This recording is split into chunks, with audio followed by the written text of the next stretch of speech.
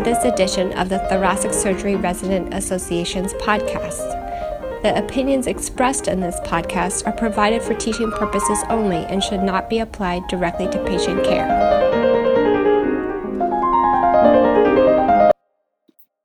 Hello, my name is Zach Chancellor. I'm a surgery resident at the University of Virginia, and I'm here today with Dr. Irv Krohn to talk about tricuspid regurgitation. Dr. Krohn is currently practicing cardiac surgery at the University of Arizona, where he also serves as the Senior Associate Vice President. Previously, he was at the University of Virginia, where he served as the Chair of Surgery from 2001 to 2017. Dr. Krohn, thank you very much for being here to talk to us today. My pleasure. Thank you, Zach. As I said, we'll discuss tricuspid regurgitation in today's podcast, so we'll get right to it and start with a case. Let's say you referred a 65-year-old female with a history of mitral valve prolapse and heart failure with reduced ejection fraction. She was recently hospitalized for a heart failure exacerbation. A TTE performed during the hospitalization demonstrated severe mitral regurgitation with anterior and posterior leaflet prolapse, as well as severe tricuspid regurgitation. She is now in our clinic, where she reports shortness of breath, palpitations, and fatigue. Will you describe your initial approach, including the history and physical exam? Well, this is a case of end-stage mitral valve disease. The tricuspid disease will be secondary to it. So the things that you have to worry about is how much has her liver been affected by the tricuspid regurgitation.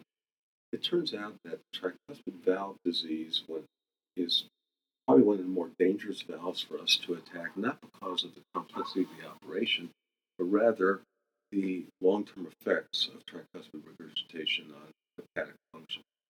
So I would certainly check her for all evidence of jugular vein reflux. Does she have ascites? Does she have a big liver? These things typically happen when you have mitral stenosis or rheumatic disease and tricuspid regurgitation, but you can see it there. And I think the other thing is just how sick she is. Some of these people tend to waste away, they get skinny, and we know now that some, topic cachexia is worse for outcomes than obesity.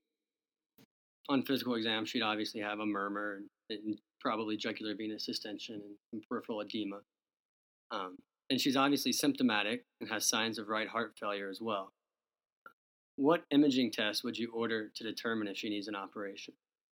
Well, if she needs an operation, you know that by the history and physical, and she's very symptomatic. Obviously, an echocardiogram, which has been done, is a primary thing that you want to do. If she's over age 50, or if she has a history of smoking, I'd want to do a heart catheterization to be certain she doesn't have, significant coronary artery disease. The fact her ventricular function is reduced would make me worry about that a little bit as well. I'd also want to do a right heart cath. I want to know if she has significant pulmonary hypertension. Typically, even if you have a lot of TR, you may not be that symptomatic unless you have pulmonary hypertension. If she has long-staying mitral regurgitation, she might. It's more common, again, with mitral stenosis. She has a TTE, which shows tricuspid annulus that is dilated to 45 millimeters with impaired leaflet coaptation, and that's causing severe regurgitation. And then she also does have a right heart catheterization that demonstrates mild pulmonary hypertension, PA mean of about 27 millimeters of mercury. And then on coronary angiography, she has clean coronaries. Is there anything that you may find during your workup that would make you hesitant to offer her an operation? I think if she had end-stage significant cirrhosis, I'd certainly worry about her. Some people have just hepatic dysfunction, and that would get better. So we would look at MELD score. A very high MELD score would certainly, or even a moderately elevated MELD score would make her get at least a hepatology consult. We'll assume that her liver dysfunction is acceptable or that she has none. And so now we're in the operating room. What's your operative plan? So including cannulation strategy, how you're going to access the mitral and tricuspid valve, order of operation. That's a great question. So, obviously there's some people who would do her in a minimally invasive approach, and that may be perfectly legitimate. With a two-valve situation, my preference would be through a small sternotomy. use single arterial cannulation and 2 venous cannulas with tapes. I think you just need to leave room enough to work on the tricuspid valve. I would have a mitral valve retractor in place, which you could use for the tricuspid as well. I'd start with the mitral valve, and even if she has bileaflet prolapse, unless there's a lot of calcification or something unusual, it should be a repairable valve. And I would plan on repairing it. With degenerative disease, I would use a bigger ring rather than a smaller ring because of fears of having SAM after the operation. And so likely she would either get, for me, a triangular resection, maybe some artificial cords, and a ring that's not larger, but basically true size ring. After that part is, and my myocardial protection strategy would be integrated cardioplegia, and perhaps retrograde if I felt like I was not protecting properly, and certainly some ice on the right heart, because the right heart is going to be really an issue if someone wide open PR. I would then, after finishing the mitral repair and testing it intraoperatively, I'd leave a vent across the mitral valve, close the left atrium, and work on the tricuspid. Previously, we would usually take the cross clamp at that time once we figured out there's not an ASD. But I think it's easier to put the sutures in carefully while the heart's still arrested. And so I would look at that. There are all kinds of non-ring techniques that tend not to work as well as using a tricuspid ring. So my preference in a case like this with severe TR would be to use a ring, and typically there's been also a lot of discussion what size ring, but in a case with a 45 millimeter annulus, I'd probably get it down to about a 28. Now it's all said and done. You could argue with 28 or 26, but that's what I would use. I would put a formal sutures in, reduce the annulus down to a 28, and very rarely would you have to do anything but leaflets. That would be my operation.